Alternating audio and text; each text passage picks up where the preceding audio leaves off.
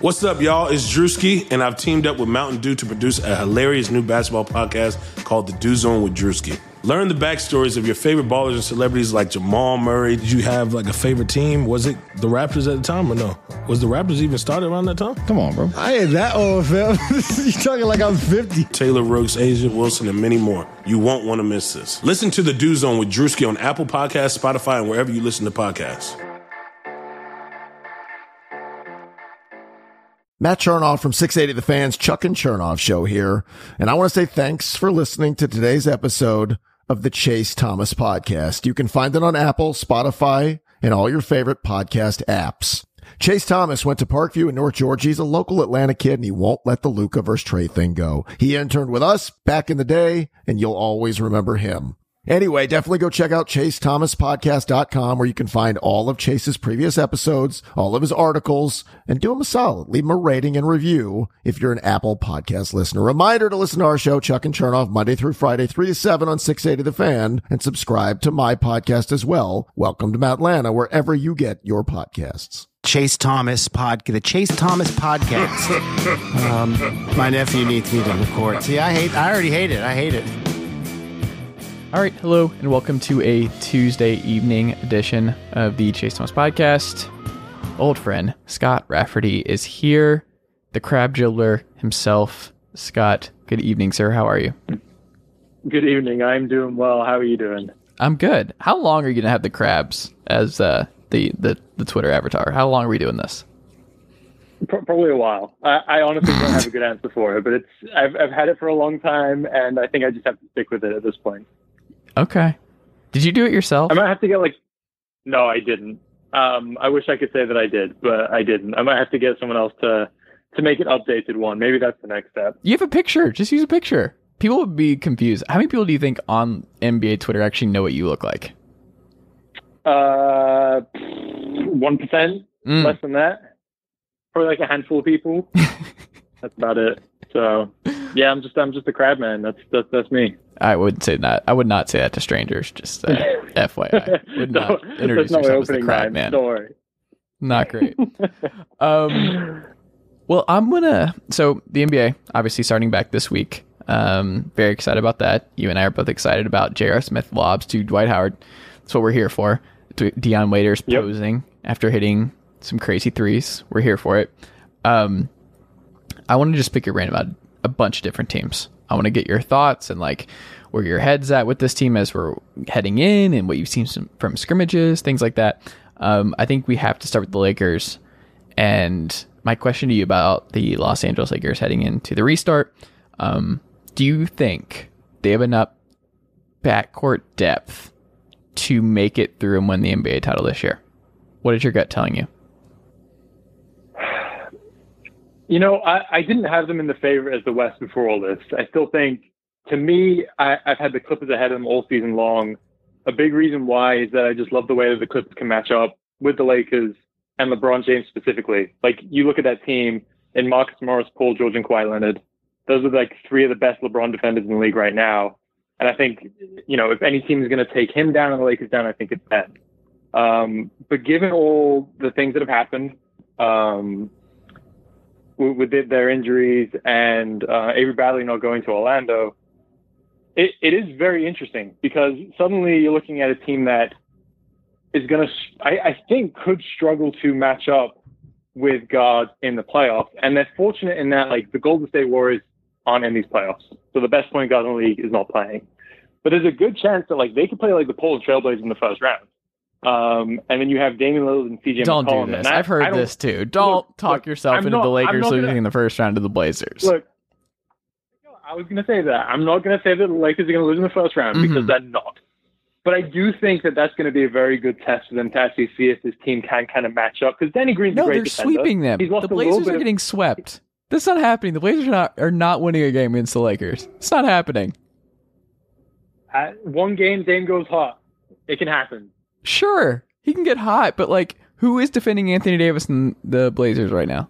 Who's defending the pick and roll? The LeBron AD pick and roll. They've got some size. They might play Hassan Whiteside and Yusuf Nurkic and just. You're a big Collins guy. The paint. I don't know. I do. I actually do. I do like Collins. I don't know if I like him playing Big 30 minutes Anthony against Simons the Lakers guy. in the playoffs. I'm not there with Simons yet. He had like one of the worst NBA seasons of all time, by the way. Did you see that? There was a whole piece about this where I was just like, oh my God. And I was so high on him coming into the year. Like, he had that big scoring outburst at the end of last year. And I was like, oh, I like him. He's almost 20. He could break through. Let's see what happens. He's a huge banger bust guy. And bad news, he busted. Well, he's still young. So I wouldn't go that far. I think man. There's still bad hope from this year. But either way, to answer your question, I do think it's going to be interesting to see how the Lakers handle that. And I think Zach Lowe made a really good point in that, as he tends to do, is that the Avery Bradley not playing isn't like catastrophic for them. Like they can fill in his minutes, whether it's more Contavious Caldwell-Pope, more Alex Caruso, who's been really good this season. And I know he's, an internet sensation. People love him and all that, but he's a really good player. And I think more minutes for him it could be good things for the Lakers. But the problem with Avery Bradley not playing is that it just gives you a little less margin for error. And then suddenly if Alex Caruso tweaks his calf in the first round, then you're down like you have no guys who have been guarding point guards this season. And suddenly that really hurts your depth. So ultimately, I think they're going to be okay. Again, I was not saying that the Blazers are going to beat them in the first round or anything like that, but I do think it's going to be interesting to see how they do match up with point guards, because Avery Bradley, if you look at their numbers, Avery Bradley guarded point guards more than anyone else in that team, and it wasn't even that close this season. So I do think that's going to be interesting to see. I'm excited because I go back and forth on this. I taught myself in the Lakers before the shutdown. I don't know. I still, my gut still says Lakers for the bubble. I still can't get over this because I just can't count on Kawhi and Paul George's health for the full playoffs. Like, that's my biggest thing is I think if the Clippers stay healthy and Kawhi is able to make it through, Paul George is able to make it through, then yes, I think it's going to be very hard to beat them in a 7-game series. I don't bet on that though. Like, I'm weirdly betting on AD and LeBron over a playoff, just a long playoff run in Orlando than I am Paul George and Kawhi. Is that fair? No, I think that's fair. I mean, if you look at it just from the perspective of like which team has the two best players, it's the Lakers, right? They have two hands down top 5 players in the league in LeBron and AD. And anytime you have that, you have a huge advantage. It's just, to me, again, like I'm also, by the way, I'm fascinated to see how LeBron plays in these playoffs, because 2 years ago, I feel like there was a little bit of talk. His last year in Cleveland, there was a tiny bit of talk about him not being able to carry a team anymore. Oladipo almost beat him in the first round. But then he had a historic playoff run. Yeah. I think I looked at the numbers again today. It was like 35, 9-9, and he's carrying a not very good Cavaliers team to the finals. And I do wonder, he's been fantastic this season. It's not like he's been kind of coasting through the whole regular season, but I do wonder if he has that another level he can go to at this age. And I've never been one to doubt LeBron or anything. I do think he's probably the greatest player of all time and all that. Oh, no. But well, I'm not going for a guy who's played as much as he has at his age and everything, I do wonder if he can really go up to that next level and literally just be the best player in the finals, hands down, again, at this stage of his career. We don't have to get into the GOAT debate now. We're not going to do that. No, I hate those debates. Those are not something that I ever enjoyed. We don't have to do that. No. I could tell that you were not happy when I brought that up, so we can just slide under the rug and move along. I can't do that. I hate that conversation. I don't enjoy it at all. The Toronto Raptors.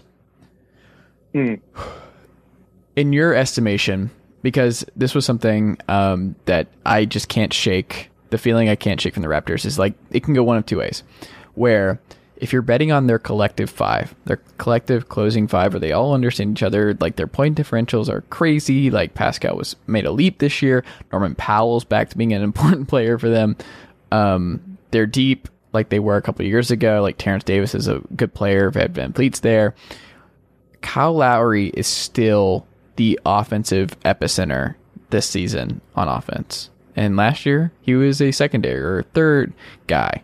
And Kawhi took a lot of those big shots. He was the guy that they had to rely on late in games. OG Anunoby, as much as I love him, is not that guy. Kyle Lowry is not that guy. Kyle Lowry is best suited in the role that he had last year. I love Kyle Lowry, the player. The best case scenario is like a Detroit Pistons run 04, right? Where like the... that's what, if you're betting on Gasol being the Ben Wallace, Pascal being the Rashid, OG being Tayshaun Prince, Fred VanVleet being Rip Hamilton, and Kyle Lowry being Chauncey, like, that's what you're betting on, is that kind of run where they just all play so well together. They understand each other, coach really well. They play really hard defense because their defense is top notch.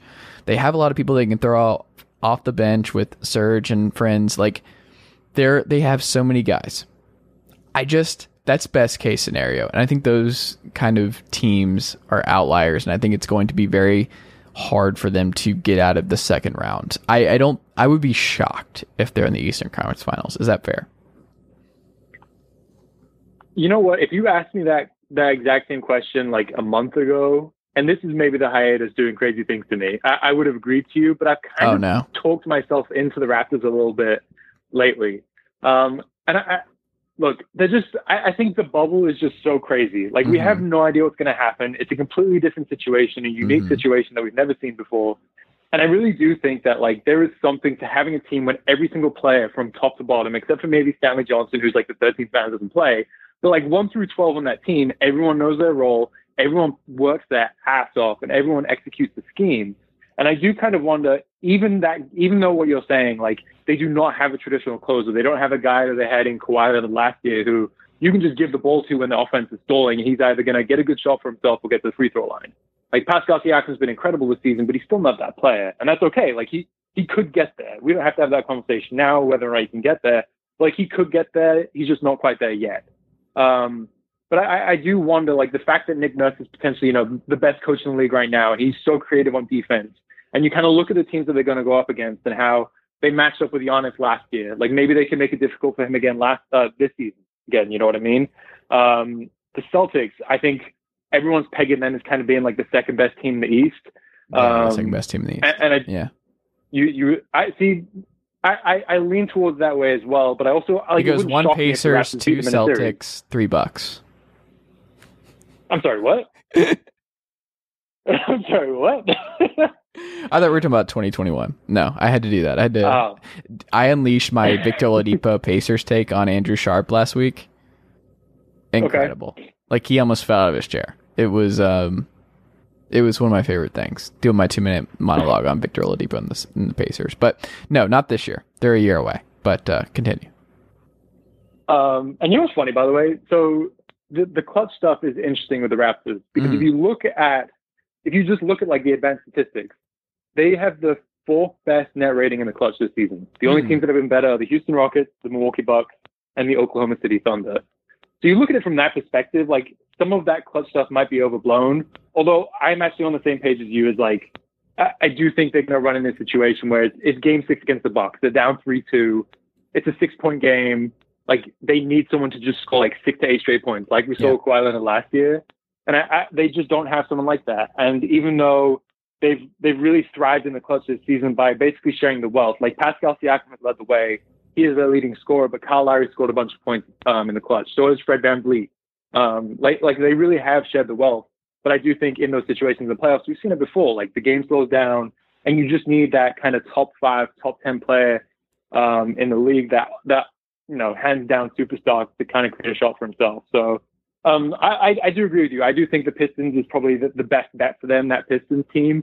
Although I am starting to, given how weird the Orlando bubble is and everything, I do wonder if the fact that they are just so well structured, so well coached, and they're just they're a talented team and everyone's bought in, and they're a bunch of vets who know how to do this.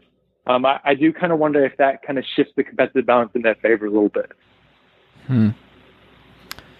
Yeah, and we'll get to the Thunder. I'm going to hold off my Thunder take for a second. I think that's fair. I think I think it will be interesting to look back on if teams like the Lakers, who are just all vets, and then you have who also included like Kuzma and like players who are not playing veterans, they're not playing in the vets, and Kuzma got included, and Kuzma was like, I'm not a vet. I do wonder how that works, and I'm excited to see how that unfolds. Like, if the teams that just are just all older guys are the teams that benefit, or if it's the young guys of just being like, we can play every other day. Who cares? Let's go for it. Right. I don't know. That's a good question. The Celtics, you're lower on them than I am. I think their closing 5 can win the East. I do believe that.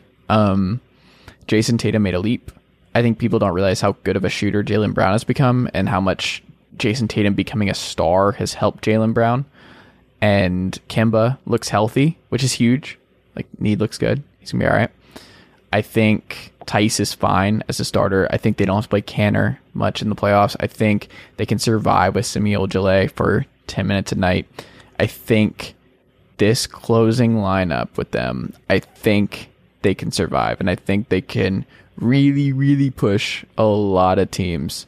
And I think their upside is bigger than anyone else in the East. I think the Bucks obviously have the best player in the East, but man, the closing five for Boston, I love it. Do you think there's a chance that they just really break through this year? Because there's always a team every year who just is a little bit ahead of schedule, and I think Boston, when I look at the East and the West, team most likely to be ahead of schedule, it's Boston, and it's because I believe in Tatum, Brown, and even Marcus Smart. Like, I think he is just going to be a monster in this playoff run. And I love Marcus Smart. And I think that closing five and Hayward being healthy, I don't know. I think that there's a real possibility that they win the East. I do really like the Celtics, but a few things. One, I really don't think they can guard Giannis. Like, they have nobody can guard Giannis, though. No one can. Who's guarding Giannis? Look, I think the Raptors could legitimately give Giannis a little bit of trouble in the series. I don't think the Raptors have enough offense necessarily to combat that, because we saw it last year. Like, they made Giannis really work in the Eastern Conference Finals, and a lot of those games were still really close. Yeah. Like, a few shots don't bounce for the Raptors, and suddenly they're done in 5 games, even though Giannis doesn't play that well in those last 2 games or whatever. So I do think the fact that they've, obviously they've lost Kawhi, but that the Raptors ranked, I think, like 12th in offense this season. Like, they're kind of an above average offense. So wait, no, even I think if they're they higher can make than life that. really Maybe difficult, I'm wrong. They're like what, 2 in defense? Like maybe. I think that's right. I think they're 2 in defense. I think they might be 11th in offense. Okay. So Celtics are to top me, 5 in like, both, by the way. Yeah, I mean, the Celtics are a really good defensive team. I just feel like they don't have, they like, Jaylen Brown doesn't have quite enough size. Like last year we saw Al Horford be the primary defender on Giannis, and I think that first game in the playoffs, they played really well against him, and then Giannis kind of just figured it out. And I really don't know if they have the personnel. They don't have big enough guys really to slow him down in a way that they can make a series difficult. Look, if they somehow avoid the Bucks, then there's a chance that happens, that they make the finals. But I do think the Bucks are clearly the best team in the East. And I think if ultimately whichever other team is going to try and go to the finals, they're going to have to go through the Bucks at some point. So I do worry about them there. I do have one question for you, though. Mm-hmm. Is there a chance that we are overreacting to Tatum's stretch? No. You don't think so? No, I think Tatum's a legitimate star and is going to be like an MVP candidate in the next 2 to 3 years. But that's the thing, right? He's a shot creator now. Like, that's the biggest thing, is he made the jump to legitimate 3-point shot creator on his own. Like, he is now someone who can bring the ball up, figure stuff out. The sidestep 3 is just disgusting, and I think he is. Oh, it is. And he's also just an underrated defender. Like, Tatum's actually a good defender, and he's big. He's a really good defender. Yes, so I think that's a big thing for him. He's a two-way force who can shoot threes, and he's tall enough where, like, it's really hard to match up with him, and he's going to get his shot over you. I think Tatum is going to be like an 8-time All-Star and at least win 1 MVP. I think he's now reaching that level where I'm like, yeah, he's going to be the best player in a championship team at some point. But he's also 22, so I just don't think we're here yet. But yes, I think he's legitimately going to be, like, I think it would not surprise me if he's like 28, 8, and 5 in a year or two. Would not surprise me on like 40% from 3. But I think that's an important distinction, though, because if you're talking about like the Celtics being a team that could go to the finals this season, I think they need Tatum to be like a top 10 player in the league. And by the way, he was playing like that prior to the top season 10 player being in the suspended. playoffs, right? That's what I'm saying. Like, I'm with you. I think Tatum's awesome. He made a huge leap this season. I could see him competing for MVPs down the road. But it's like, do you think he's that player right now? Well, let's do that thought exercise. Who's ahead of him right now? Okay. We have AD, LeBron. We're just doing playoff teams. Who's ahead of him right now? AD, LeBron. You know what's funny?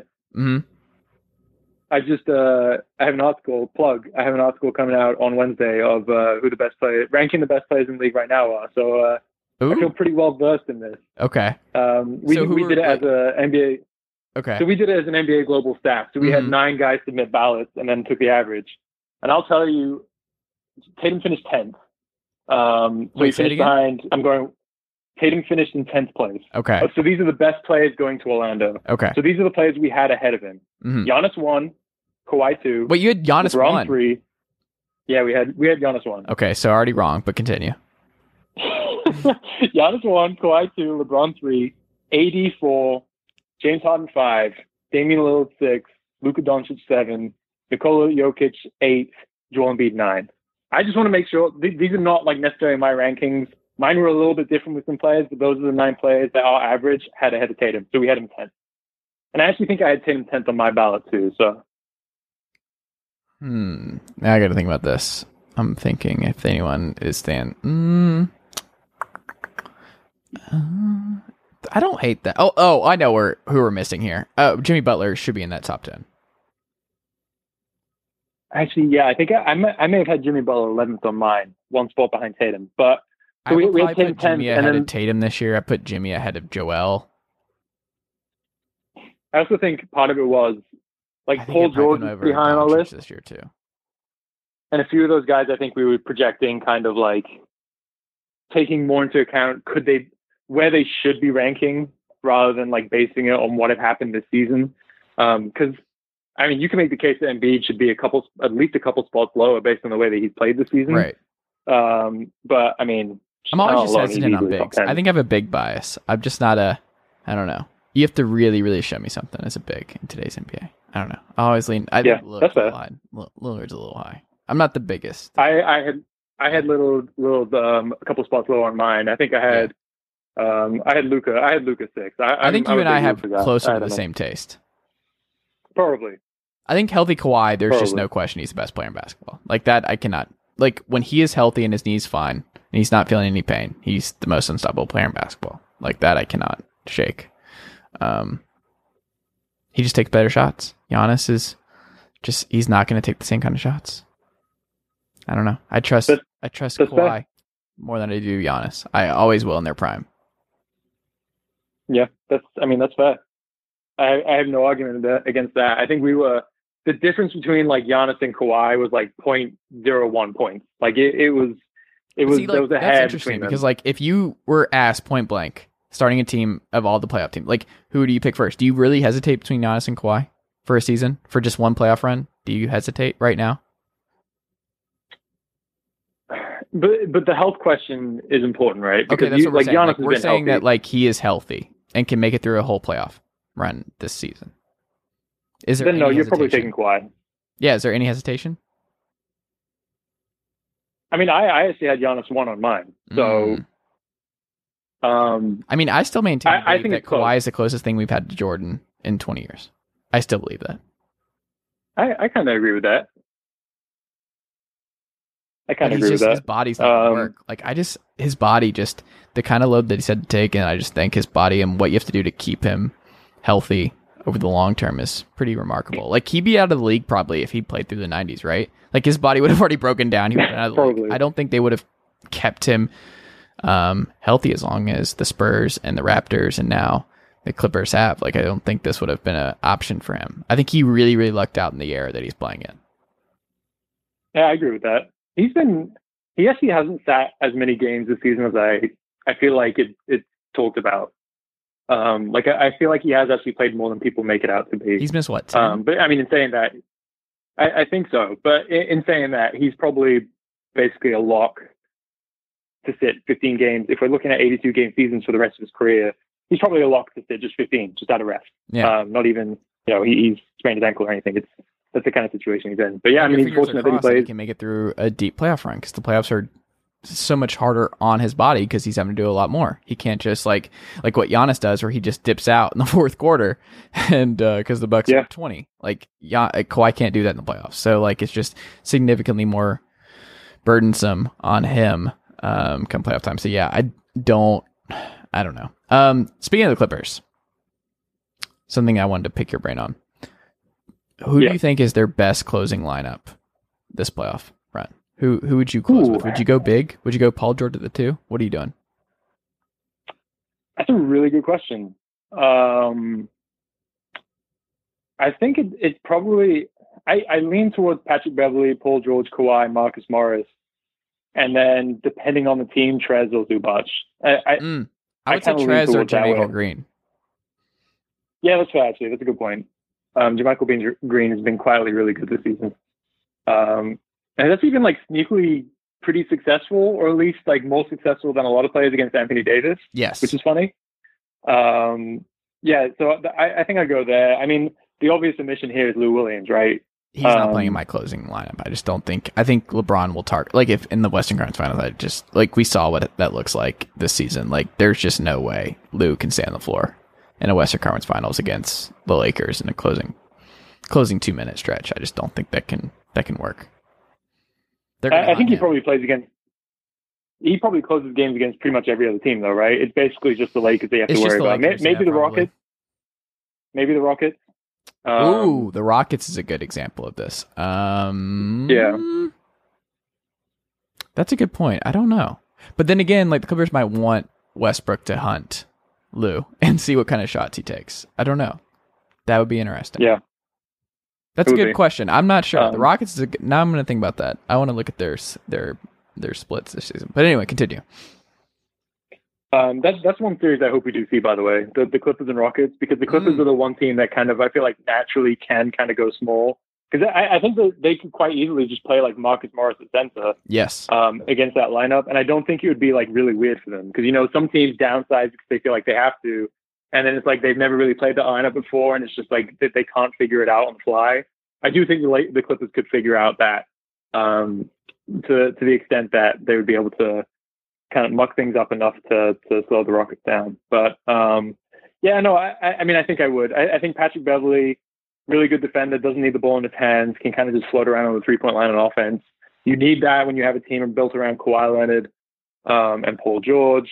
Marcus Morris is kind of a ball stopper too. So I think you don't necessarily need another big time ball handler out there in Lou Williams in those situations. And JaMychal Green can space the floor to the 3-point line, good defender, everything like that. So I think it would be between him and probably Trez, just depending on what you need, because obviously Trez is one of the best cutters and rollmen in the league. So if you need a guy who can put pressure at the rim, you go with him. But yeah, now that you said JaMychal Green, I'll probably go with him instead of Zubac. Although Zubac has been quietly very good this season. I just don't think we trust him. I don't even think it's like an option for them. I think they would actually even be more comfortable with P-Pat at the 5 than Zubac. Yeah, probably. Games. It's just, I mean, Zubac is going to play. He can't space. Like he can't. Like, and he's not as amazing as a roll man as Trez is on offense. Like I don't think he possesses enough value to make it worth their while. I don't. And the nice thing about Trez too is that he's really improved his face-up game in the post this season. So not that you're running a ton of offense through him when Kawhi Leonard and Paul George are on the court at the same time, but like if you find a situation where he has the ball in his hands with 6 seconds left on the shot clock, at least he can kind of, you're comfortable with him being able to create a shot for himself, whereas I don't think you can really say the same about Zubac. So no, there's that too. And that matters. The Mavericks, do you think they have, because people are talking about like them as depending on if they can avoid the Clippers in round 1, because if they can stay in that 6th spot, they might get the Rockets or they might get the Nuggets. Like, would you take, if it's Nuggets Mavs in round 1, it kind of reminds me of last year. Remember when we were talking about like the Spurs, how they matched up against the Nuggets, and we're like, I don't know. Like, we just don't believe in the Nuggets. We never will for some reason. Like, we'll never completely buy the Nuggets. If they get matched up with Luka in round 1, would you bet on Luka and the Mavs getting a round 1 upset? Man, I love Luka so much. I really do. I don't think I would. Talk about it. We'd have to do this. I'm not gonna say Trae Young's name more than once in this podcast, and that was it. So I don't think I would. I think I'm just hesitant to bet on a team that's led by 2 guys who've never been to the playoffs before. And I don't doubt that Luka's going to be awesome in the playoffs. I think he will. I just think that's a lot of pressure to put on them. And also one thing I'm going to be fascinated to see in the playoffs, by the way, did you realize like the Mavs have been terrible in the clutch this season? And it's basically because Luka's been the least efficient volume scorer in the clutch in the league. Like his numbers it's are not that terrible. surprising what he does and like how he dribbles a lot. He does kind of like what Kemba did a couple years ago in Charlotte that I'm sure you watched a lot of. That's what it reminds me of. Yeah. But I also don't think he trusts anybody else. Like when Porzingis misses games, like what are you doing? You kicking it out to Seth Curry? What are you doing? Like there's just not a lot of options. Not a lot of shot creators in Dallas. Dorian Finney-Smith, not a shot creator. Dwight Powell, not a shot creator. Not a lot of those. Luka literally does everything. But they also have, which is interesting because you point out that like they're just not a clutch team, but like they have the number one offensive efficiency in the NBA this year. They're number one in offense. So they're great middle of the second quarter, but closing games are just not. And I wonder what that is. What do you think that is? I don't know. I mean, Luka's numbers, by the way. So he's shooting 32.3% from the field, 17.1% from three, and oddly 65% from and 65% from the free throw line in the clutch this season. So just abysmal numbers across the board. I wrote an article about this, and I watched all of his field goal attempts in the clutch this season, and a lot of it is like he just settles for step back threes, and it's so hard to know with him because he's not like efficiency wise, he's not a good 3-point shooter. But the weird thing about him is that he takes so many of them, and all of them are so difficult. They're step back threes with guys draped in his face. And the fact that he can hit like 32% of those is actually like way more impressive than it looks on paper because those shots are so difficult. And when he makes them, he's basically unguardable. Yes. And I think the problem is he hasn't been able to make those shots in the clutch this season, even though he was much more successful with them last season. I think last season he was basically one of the most clutch players in the league as a 19-year-old rookie, which is hilarious. But I remember a lot more Twitter that videos of him hitting game winners against the Nuggets last year. That's true. Yeah, I mean, I think I'm with you in that, like, they just don't really have, like, if Luka doesn't have the ball in his hands, who else is generating good offense, either for themselves or someone else on that team? There's been a lot of debate this season about, Kristaps Porzingis in the post. He's been one of the worst post-up scorers efficiency-wise in the league this season. But if you watch him, he's never down there.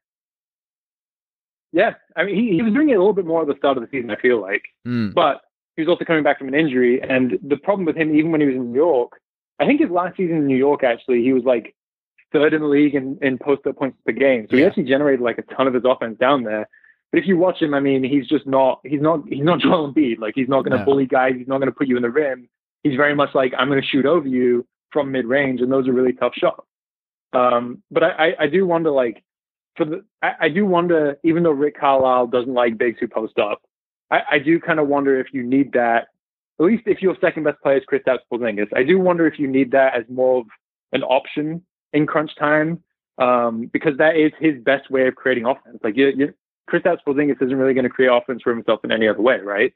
And I think it kind of, I don't actually know where you stand on this, but the mid-range gets talked to death nowadays about how it's the least efficient shot in basketball. I think it's still a really important shot for guys, especially at the end of games, because a lot of the times those are the only shots that teams are willing to give up. Exactly. And I think that's kind of what this comes back to. Like, I don't think Kristaps is a guy who 20 times a game you want him to post up.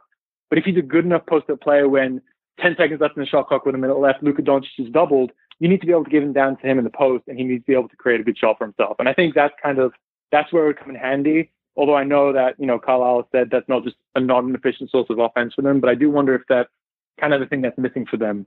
And I do worry a little bit about that in the clutch. With so much riding on Luka, because that's what I think it is. It kind of reminds me of Harden in Houston, where he just has he's asked to do so much. His usage is so high. He has to create everything. And honestly, Trey has to do the same thing in Atlanta to a similar extent as well, where the difference is Trey's doing it with a bunch of young guys and Luka's doing it with a bunch of veterans who are just not very good and not very good shot creators. Like, there's not a lot of young guys on this Dallas team that you're excited about. Like, there's just not. It's Luka and Porzingis, and then the rest is just guards, it seems like. Because let me pull this up. I want to look at this for a second. Let me see here. Oh yeah, so Jalen Brunson, who I like a lot, third guard. Like, I like him as a third guard. He's a good guy to come in for Luka and run the offense. Tim Hardaway, still not a shot creator. Like, you're still trying to get him on the catch and shoot. You're trying to get him off flare screens. You're trying to get him off horns, stuff like that. Dylan Wright doesn't do it. Maxi Kleber needs someone to set him up.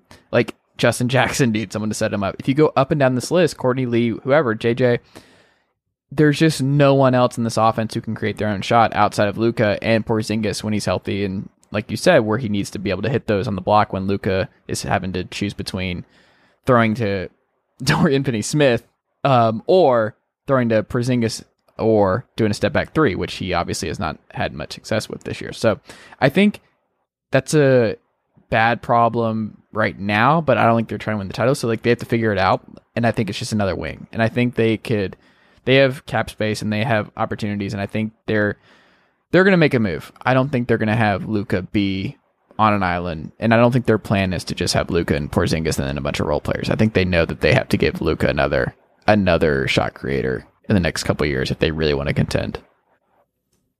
The most fun option there, by the way, is definitely Bradley Beal. And there's no chance. They don't have the assets. Enough. Their offense is already number one. I don't know if I want Beal. Fair. I don't know if I want Doncic and Beal as my backcourt. I think that that's fair. I don't know if you could survive defensively like that. I really don't.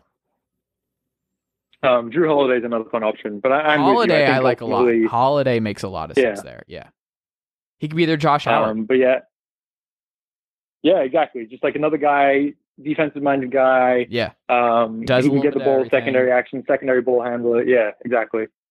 I like Drew Holiday a lot. But yeah, that's kind of my concern with Dallas. I worry that the guy's first playoff run, too young. Maybe this is a growing opportunity for them.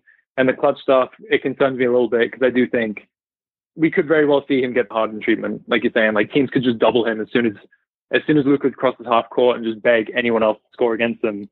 And if their offense just grinds to a halt like it has at times this season, I have a hard time believing they can beat a really good team. DeRozan opts out. Would you like him next to Doncic off the bench?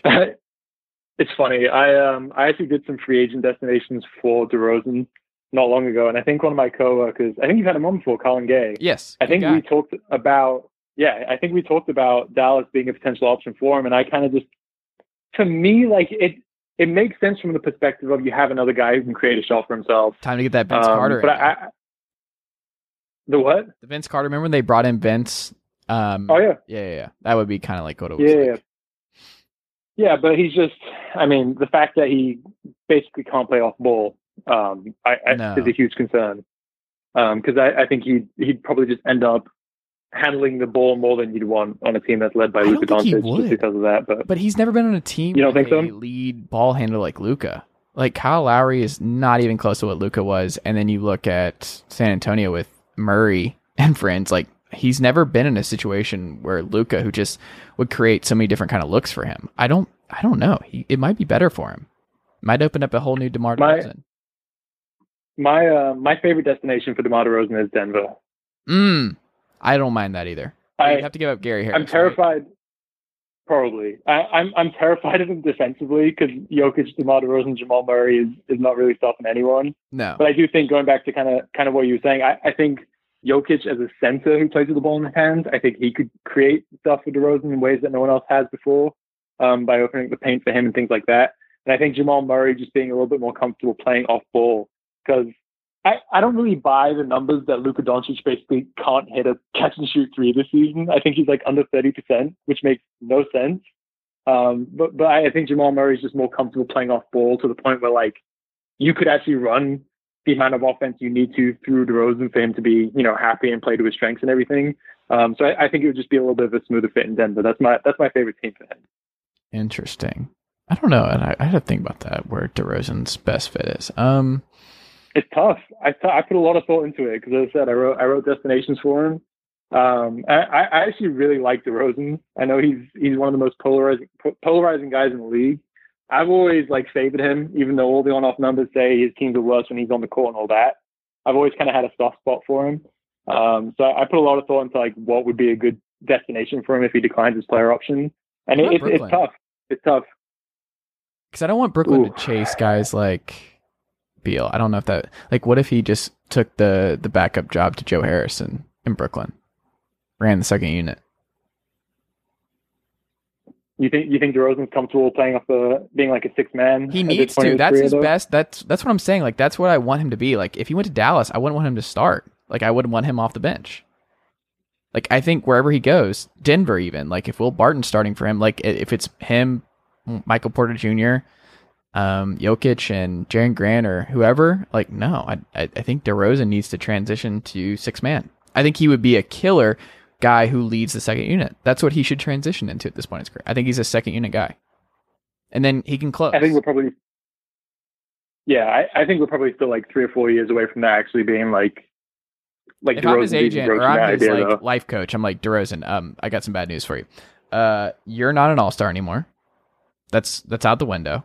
You're like you can kill second units. Like I would let him be my lead ball handler of the back of the second unit.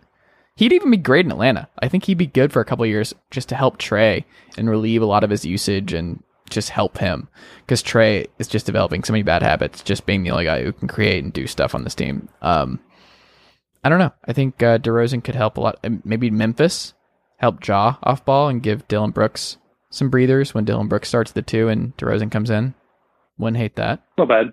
I would not hate him. I would not hate him and he feels very Memphis-y. The grit and grind, he feels like a Memphis type guy, actually. By the way, there's no point in talking about this because he's signing 4 years, $100 million. Yeah, you know that's where this is going. Yeah, I don't. I honestly, nothing is going to surprise me about what happens this offseason. Like, I have no idea what players are thinking. COVID changes everything. Yeah, I have no idea what these guys are going to do. So, like, I can maybe in a normal NBA offseason, yeah, probably. I don't know what he does now. I don't know what a lot of these guys do now. Yeah. Is there anything interesting about Orlando for you? Didn't they have like the best offense in the league after All-Star Weekend, by the way? Did they? I think they did. Did Markelle Fultz stop playing? No, because wasn't that Lakers game after All-Star Weekend when he went off? When he went off. Good God. The bar is so low for this guy. I just the way they talk about him, and I hate the Twitter clips of him just like doing a slow mid-range jumper that he hits, and it's like Markelle, he's figuring it out. Markelle Fultz, let me double check this. Yeah, shooting 25% from 3 this season. To answer your question, I don't know. Nothing really interests me about the Magic. 49%. I really field goal percentage. Yeah, just all bad. Continue. Like Markelle Fultz is a bad basketball player. Like we got to stop this. We got to move on. He's not good. He's young though. He's young. What is he good at?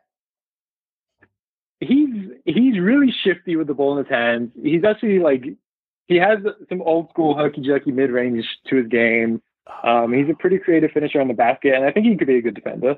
Best case scenario is like Sean Livingston post Los Angeles. Really good player. Fine player. Yeah. But he's not a star. Let's move on. Like people are like, oh, he's coming back. He's gonna figure it out. It's like, no. They're working with him down there in Orlando. I'm like, no, it's not coming. This dude is not gonna be a star. At all.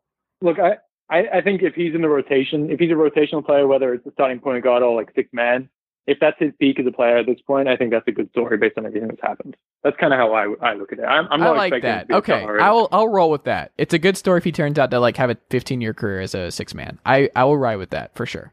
Because I thought he was never coming back. We talked about this. I didn't think he was ever playing basketball again. Yeah, same. So that's kind of how I view it. By the way, related to that, Ben McLemore has been a really good story, and I feel like it doesn't really get enough attention. I love me some Ben McLemore, who has, I think, a contract with Mike D'Antoni that he's only allowed to shoot threes, or he's not allowed in the rotation, which I respect. That dude figured out his niche and just has maximized it to an unreal extent. Like his numbers with different lineups, all positive. If you look at the Rockets, 3-man lineups, 5-man lineups, McLemore and all of those, positive. Dude's good. I want to say he hasn't taken a single mid-range shot this season. I am 100% confident that that's the case. He would get pulled immediately. I really believe he would get pulled immediately if he did that. He's taken a grand total of 0 mid-range shots this season. Yeah. But like that kind of guy, right? Three? Like, I want to look this up now. I think he's shooting 40%, isn't he?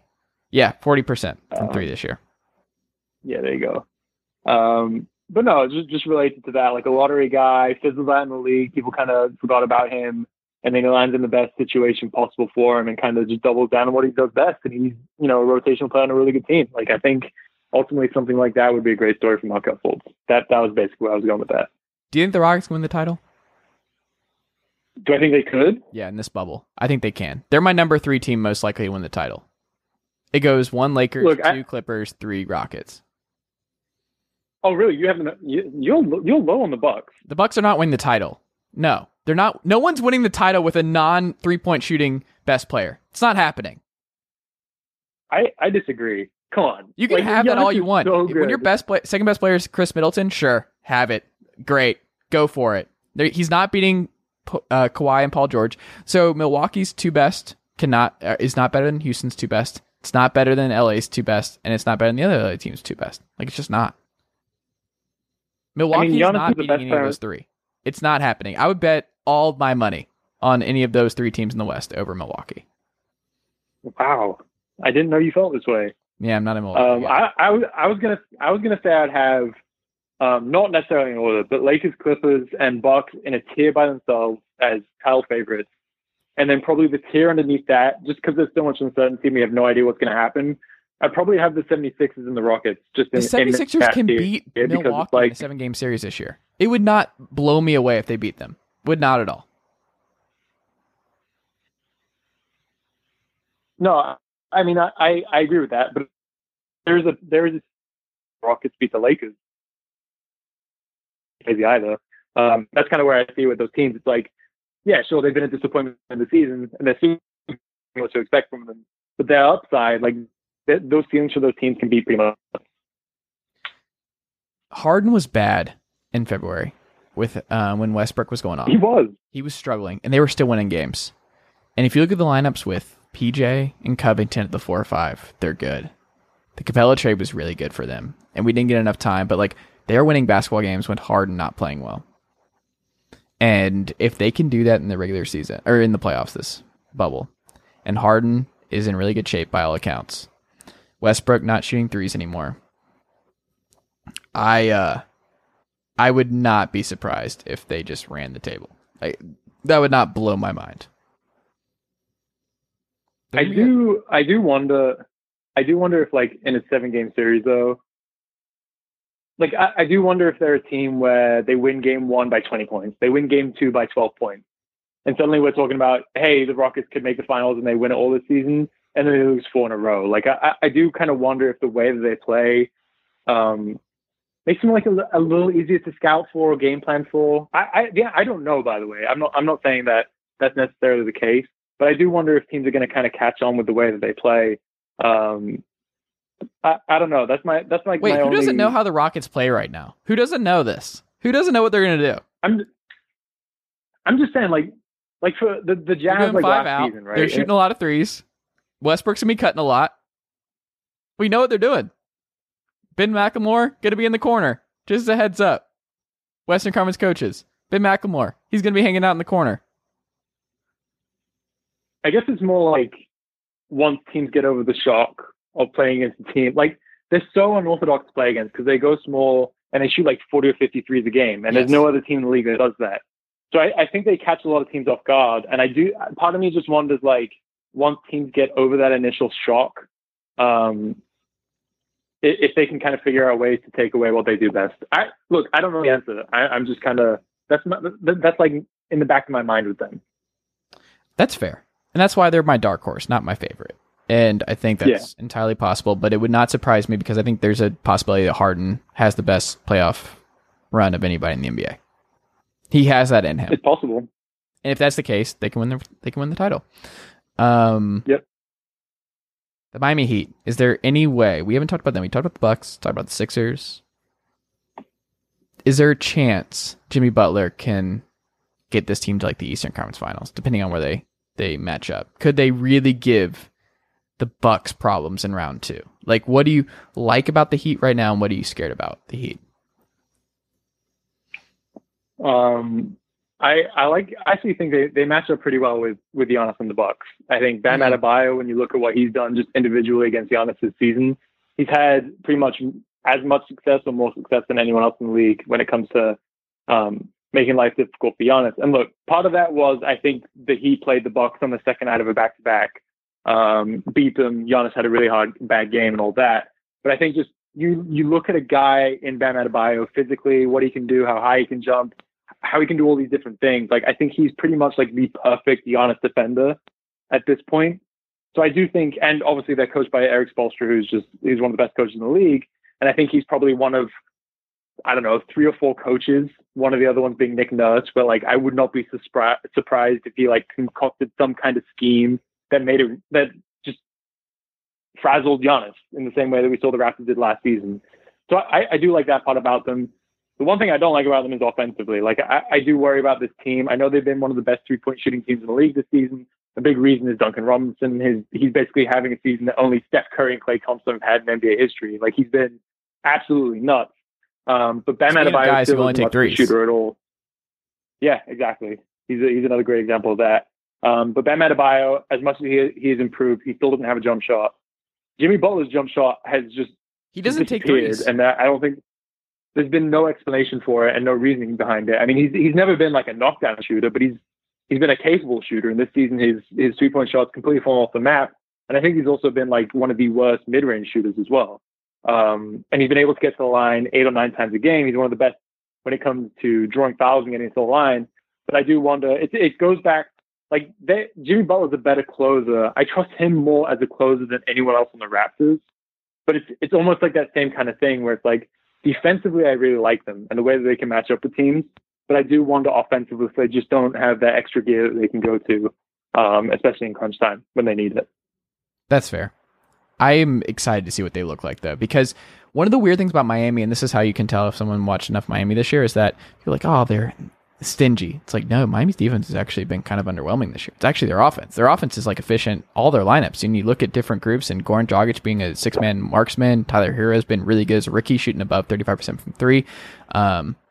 They're efficient. They don't take a lot of threes, but they're like, I don't know. All their lineups just work. Like, even Kendrick Nunn with that group, like, it's just a weird mesh of people that actually really work offensively. Like, I think it's a lot of the dribble handoff stuff that we love, but the strength of Miami this year, other than past Spoelstra teams, is that they're just very offensive heavy, and that's just weird. And it's actually what's going to carry them. It's their offense. And I think that's interesting. And it shows just how versatile as a coach Eric Spoelstra is, right? Yeah, he's awesome. He's awesome. But the thing with me is that I almost feel like I feel like they're worse offensively than the numbers make them out to be, but they're better defensively, if that makes sense. Like, there's something that just doesn't... there's something I just don't quite buy about their offense. What do you not buy? That's what have you seen? What are you not buying? I think it's that. Like, I have concerns about. I think Jimmy Butler's been one of the worst crunch time scorers in the league this season too. But do you think it's going to for stay some of the in reasons that we playoffs? just mentioned. That's my concern. Like, because if he's not creating offense, like who?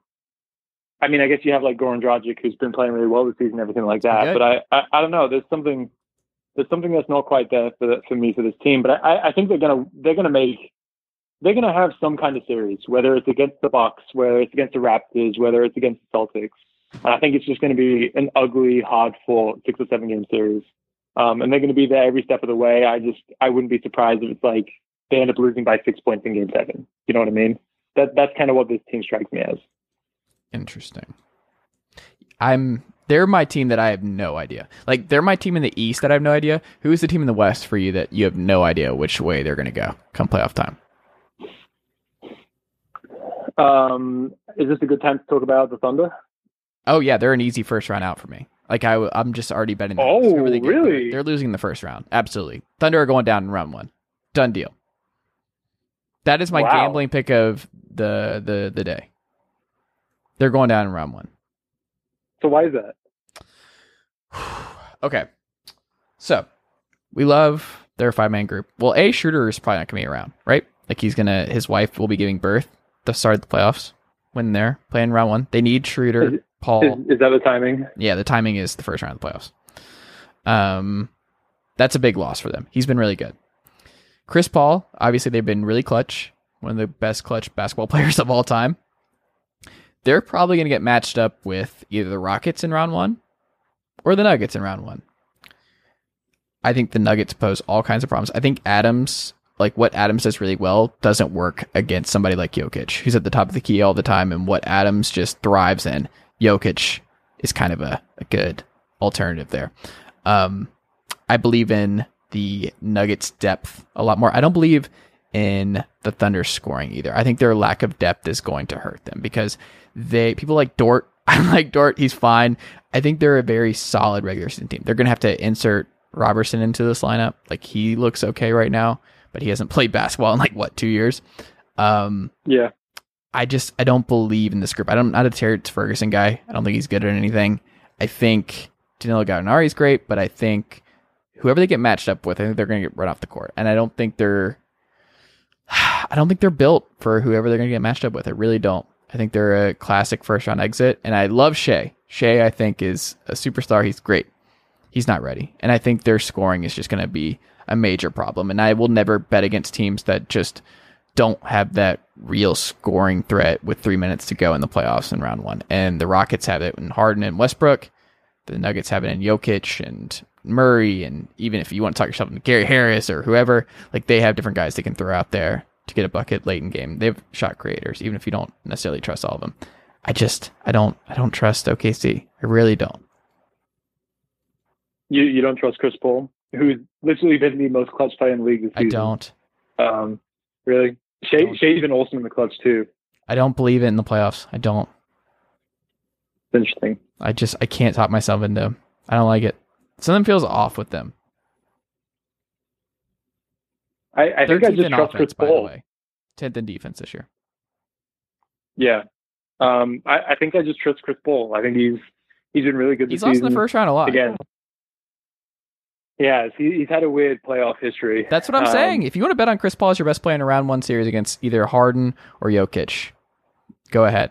I just can't. I can't get around it. I don't think it ends well. It's interesting. I would not have pegged them like that. I think I could see them making life very interesting for a team in the first round like that. Just because you have Chris Paul, who's been there before. He's not going to be afraid of any team, any player. As I said, he's been basically the best clutch performer in the league this season. I trust him when the game is close. Shea's been really good in the clutch. He's been awesome this season. He's been their leading scorer, I think, with just under 20 points per game. He's kind of quietly made a leap. They don't have anybody over 20. Who? The Thunder. The Thunder. Yeah. Right. Bad offensive rebounding, worse. Sure. But hey, they're an interesting one too, though, against the Lakers, for example. Oh, they're getting murdered in now. That's different if Schroeder's not playing, by the way. But if you look at their 3-guard lineup, which has basically been the best lineup in the league this season with Chris Paul, Shea, and Schroeder. Who's defending the LeBron AD pick and roll there?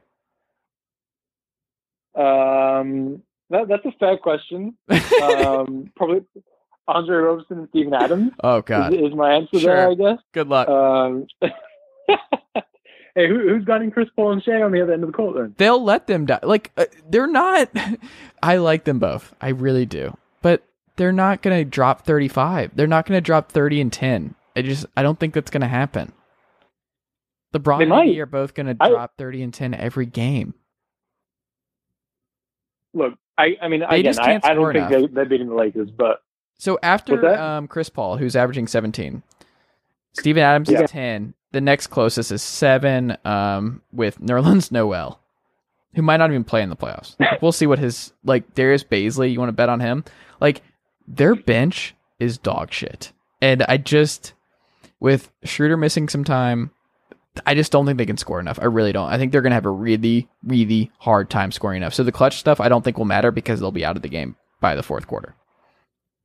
I think the Nuggets will shoot them out of the gym, and I think the Rockets will shoot them out of the gym. I really do. The other thing too that is worrying about them, you do not want to run Chris Paul to the ground. He's not a guy you want playing 35, 40 minutes a game. He has to throughout an entire series. He's going to have to. Yeah, I mean, maybe that's fair. You're kind of talking me out of them a little bit. I mean, I don't trust it. I think there's a recipe for disaster, and I also don't think the Thunder front office wants to win a first round series. I think they're very much. Okay. I still think they're the biggest question mark for me, though, because I feel like I know who the Lakers and Clippers are. The Nuggets, I guess, are a bit of a question mark. I don't think the Jazz have anything. I think the Bogdanovich injury really hurts them. We've already talked about the Rockets. The Mavericks, the clutch stuff concerns me. Unless you're going to talk yourself into one of the 8 seeds, whether it's the Grizzlies, the Blazers, the Pelicans, or something like that, I think the biggest question mark for me in the West is the Thunder still. Who's getting that 8 seed, by the way? In the West? Yeah. The Grizzlies. You think so? People are just talking, like, the Grizzlies have to really just be awful for them not to win the 8 seed. Like, they have to really implode. They have to really implode. Don't have to go, what, like 3 and, like, I think they have to go, what, 3, how many games is there? 3, they have to go 3 and, what so, yeah, I was looking at the numbers the other day. They're right now they're 3.5 games ahead of the Blazers, the Pelicans, the Kings. But I mean, one of those teams just has to finish within 4 games of them for the play-in tournament. Right, but that means, like, they have to really, really fumble. I just don't think that's what's going to happen. Okay. Zion just got back. I don't know. It's a lot of ground to make up in a very short amount of time. I think people are just talking themselves into it because it's fun. But I think I would be very surprised if the Grizzlies did not get the 8 seed. There's going to be a play-in tournament. I do think that because, yeah, I mean, all one of those teams has to do is finish within 4 games of them. Like, I think that's happening. And if that happens, they'd have to beat the Grizzlies twice, back-to-back games to make the playoffs. So, like, I think the Grizzlies are set up pretty well to hang on to the number 8 seed, and to lose 2 games in a row to one of those teams. Like, they're in a good position, but I still think, like, I mean, it's between the Blazers and Pelicans, because I think the Kings, De'Aaron Fox's injury, I think that takes them out of it. LaMarcus Aldridge being out for the Spurs, that takes them out of it. The Phoenix Suns are way too far back. So if that's the case, like, would it shock you if the Blazers or the Pelicans beat the Grizzlies in 2 straight games in a play-in series? It wouldn't to me. It wouldn't shock me, but I'd be surprised, I guess. Because, like, if they go against either one of those teams, Dame is the best player on the court, hands down. Nurkic looked good in the scrimmages. That's encouraging to me. And then the Pelicans, I mean, Zion is just an absolute monster. And it would be amazing to see him and John Morant go at it for potentially 2 games. Cool. That'd be awesome. Yeah, I don't know. I also just think people are wrapping themselves up in this stuff. I'm like, they're still getting curb stomped by the Lakers in round 1. Like, I don't care who wins the 8 seed. Like, Jaw's not going to have a good series. Zion won't either. They're getting curb stomped. Like, Anthony Davis, I don't know. Zion might have a good series. That, he's having to go up against Zion in round 1. LeBron would just love to go up against Ja and welcome to the league in round 1. It's not going to be a good series, so I don't really care who wins the 8 seed. Like, I think it's going to be a very short stay, no matter who it is. In the East, maybe a little bit different with. Yeah, I don't know. No, actually, I think that Bucks are curb stomping whoever they get. Like that's the same kind of. I know you're down on the Bucks, but if you're going to talk me into the Nets or the Wizards pushing them in any way, shape, or form.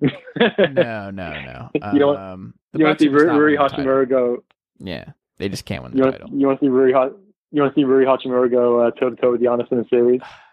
What is the Rui stuff? Because he's not good. Like, he's actually legitimately bad, and I don't understand what the fascination is with him, because there's nothing good about him long-term either. Like, he has no NBA skill. What is it? Can't shoot. Can't really play defense. Not all that crazy, like, interesting in a pick and roll, pick and pop situation. Not a great defender. What is he actually good at? That he tries hard? I think that's what it is. I think he just tries. Look, he's big. Bad at everything. 6'8", 230. He's a solid mid-range scorer. He's shooting 38.9% from mid-range this season, which is not great, but that's for a rookie. That's solid. I think he can develop into a solid 3-point shooter. Do you really? He has size. I mean, he's shooting 27% from 3 this season. Yeah. I didn't know that, but that's what I'm saying. People look at his numbers and like everything else. I'm like, this dude's actually terrible, and people are like talking themselves into it like he's interesting. I'm like, there's nothing interesting about Rui Hachimura at all. I disagree. He's like Kenneth Faried. Best case scenario, he's like Kenneth Faried. No, don't do that. Kenneth Faried couldn't shoot. Rui Hachimura can't shoot. He shot 27% from 3 this year. He's a rookie. He'll get that. He's going to shoot over like around 35% over the next couple of years. Wait, 35% from 3? Yeah. No. Yeah, it's going to happen. No. I'm going to die on this hill now. You made me do it. Unbelievable. There's no way. I didn't say on high volume, by the way. Yeah, like all open threes. Are you gonna like have a bunch of caveats? Like the corner, he'll shoot 35% from the corner when everyone collapses on Bradley Beal and he swings it out. Yeah, he might shoot 35% there.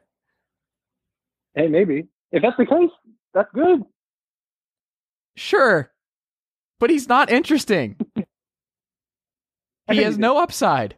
He's a rotation player, maybe on a bunch of teams. He'll be in the league for like 15 years, but he'll play for like 19 teams. If you're in the league for 15 years, you're doing something right. Sure, but he's not good at anything. He's just going to bounce around.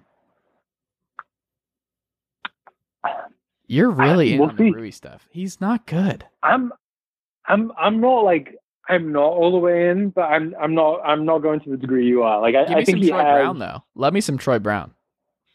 He's good. Sure. He can cut. Troy Brown has NBA skills. Rui has exactly 0 NBA skills. What are you talking about? Rui can create his own shot a little bit. And he misses. That's not creating your own shot when your shot is awful. Hey, 40% from mid-range isn't bad for a rookie. That's not bad. On decent volume, he's taken like 100 mid-range shots this season. That's not bad. You can have all the Rui stock that you would like, sir. You're turning me into a Rui fan with all this hate. I know, right? And I'm not trying to hate. Like they have guys that are interesting, but he's not an interesting young player. People get into certain young players that I don't understand it. Like maybe the Markel stuff, where I'm like, no, these guys are not good. They're not interesting. Devontae Graham, good young player. I like Devontae Graham. PJ Washington, another guy. I like him. He's gonna be good. He's a good rotation player. I could see him stay in the league for a long time. He has NBA skills. Rui Hachimura has exactly 0 NBA skills. That's okay. Sure. Davis Bertans is launching threes at like a 50% clip all over the place. Davis, that's a guy. That right there is a basketball player. Thomas Bryant, basketball player. Good rebounder. He's a good stretch 5. He's someone who could play 12 minutes a night. I like Thomas Bryant. He can start. He can do the Zubac row. Like him. Troy Brown. I already told you I like. He has NBA skills. Guess who doesn't have NBA skills? I can't believe this is turned into a 20-minute segment on Rui. He's just not good. I can't believe you're just all in on this guy. You should. Well, now we're going to have to do a pod just on Rui, and I'm going to have to look up all the numbers. Absolutely not. I'm going to have to come back. I'm going to watch all his shot attempts from this season. I'm going to tell you all the stuff that he's doing from mid-range, how he has a little bit of mellow in his game, all that. I'll bring it next time. Just let me know. I don't want to do this. He's not good. Gary Payton might be a better shooter than Rui Hachimura, and Gary Payton can't shoot to save his life. Come on. Don't do this. Also, Gary Payton, better NBA player because he can defend. Gary Payton's like one of the best defenders in the NBA. Gary Payton Jr., excuse me. This podcast has gone off the rails. You're just like all over the place. You latch on to the worst players on the Wizards. I just don't understand it. Like there are so many different intriguing options here, and you're like, what if I latched on to the least interesting player in the NBA right now? Rui Hachimura. I latched on to him because you were hating on him so much. I had to defend him. I love shot 27% from 3 this year. He's a rookie. He doesn't rebound. He doesn't he doesn't do anything. He doesn't pass. He has no idea what he's doing with the basketball. He can't dribble. What's he doing? When he's shooting 35% from three, we can have this conversation. Great. Again. When he's averaging what, 13-6, and his plus minus is -7. We'll see. I guess we'll see. Rui is. I'm gonna have to do a deep dive in Rui now. He was a terrible lottery pick. I didn't understand at the time. Like, there's just. I'm gonna pull it up. Yeah, he's negative 7.4 per 100 possessions this season. I mean, the Wizards were a disaster this season, though. Like, not on offense. Outside of Bradley. Outside of they have a top Bradley 15 Beal offense. Yeah, that was. But that's them. That's Bradley Beal and Davis Bertans. That's it. Thomas Bryant, Ish Smith. I'm not a charge. Thomas Bryant guy. Troy Brown was good for them. Like I said, I think we've talked more about the Wizards at this point than we've talked about the Bucks. I guess that's a thing for me. Rui Hachimura is just not because I've seen that on Twitter a lot, and I'm just like, what are we doing? There's so many interesting NBA prospects. There's so many interesting NBA players. There's so many guys out there that I'm like, let's do some case study and like what they can be. Like, they have this skill. Can they turn into that? And then we have Rui Hachimura, who's terrible at everything and just guy who should be interesting, but he's not. And I think it's just because he's bad. I think athletic guys who are bad at everything, people are like, oh, look at all the things that we can turn him into. And then he never turns into that. And it's just Marcus Pfizer or something. And it's just like, what do we do? Look, what a waste of time. He's a poor man's Michael Porter Jr. No, what? Michael Porter Jr. has a very clean shot.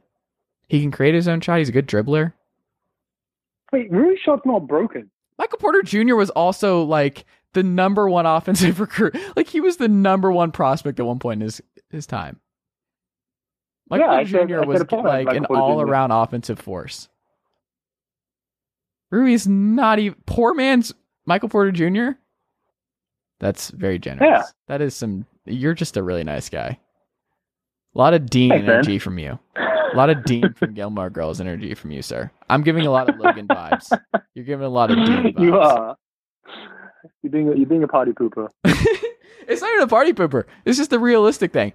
I'm trying to think of what Logan would say here. And Dean would be like, look, I love him. I don't know. Yeah. Because Dean is just overly emotional and just weird in general. Not a Dean guy. Didn't we rank our favorites between Jess, Logan, and Dean? Did we do that on this podcast? I don't know, man. We've talked about Gilmore Girls like 3 times. That's something it sounds like we would have done. What? Just a refresher. That's how we can wrap up here. What is your top 3 for Rory? I don't know, man. That's a tough one. This goes back to the Rui thing. Like, I need time to do my homework on this.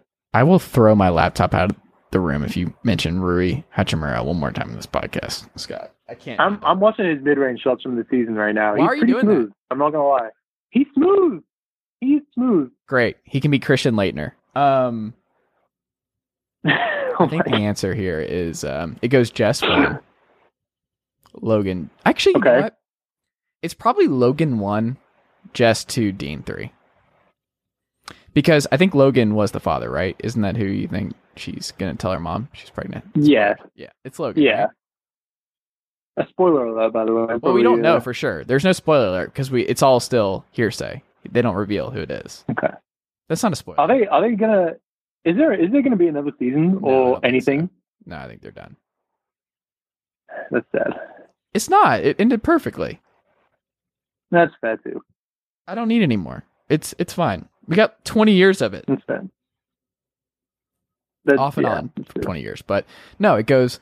What would your wife say? That's the more interesting thing. What do you think she would say in terms of Rory boyfriends? I don't know, man.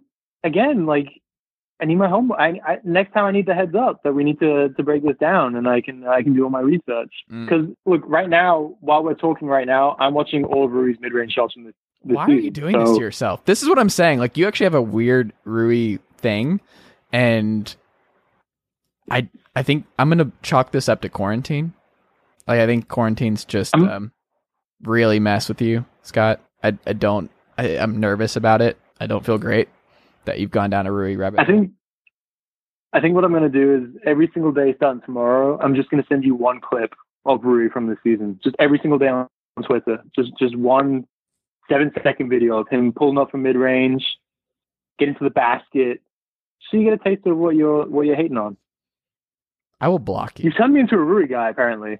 I will block you. All right. I don't want any of this. What are you doing this to me, Scott? We were friends. Now we're turning into enemies. Look, we didn't talk about Trae Young and Luka today. We didn't compare them. So this is what I got to do. It's either that or Rui. I can't do that every week. That's what I'm saying. Yeah. So it's Rui. We're talking about Rui now. That's still not good. I don't want that either. I don't want Trae versus Luka or Rui. These are not things I want on this podcast. None of those things. It is your podcast too. It is your podcast, so I don't want any of this. I don't want any of this.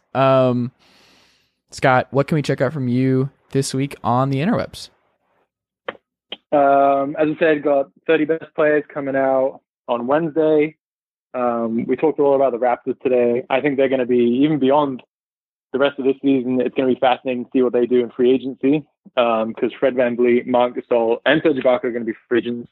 So I have something out coming this week on free agents they should watch in Orlando as potential replacements for those guys in free agency.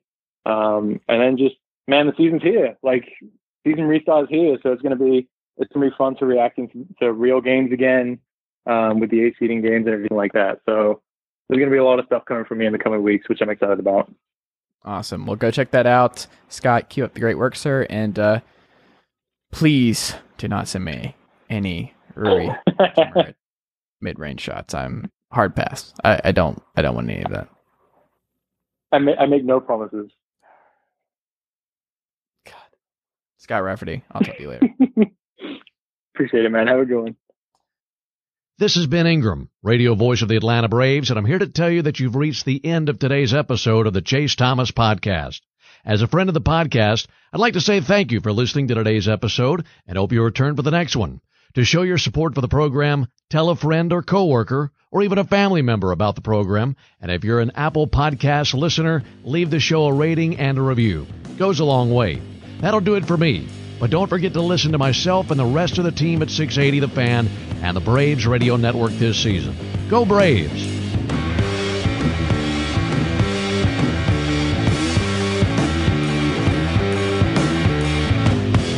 Nicely done, nephew. Chase Thomas Podcast. Hell yeah. Sugar Ray Leonard, Roberto Duran, Marvelous Marvin Hagler, and Thomas Hearns. Legends, whose four-way rivalry defined one of the greatest eras in boxing history.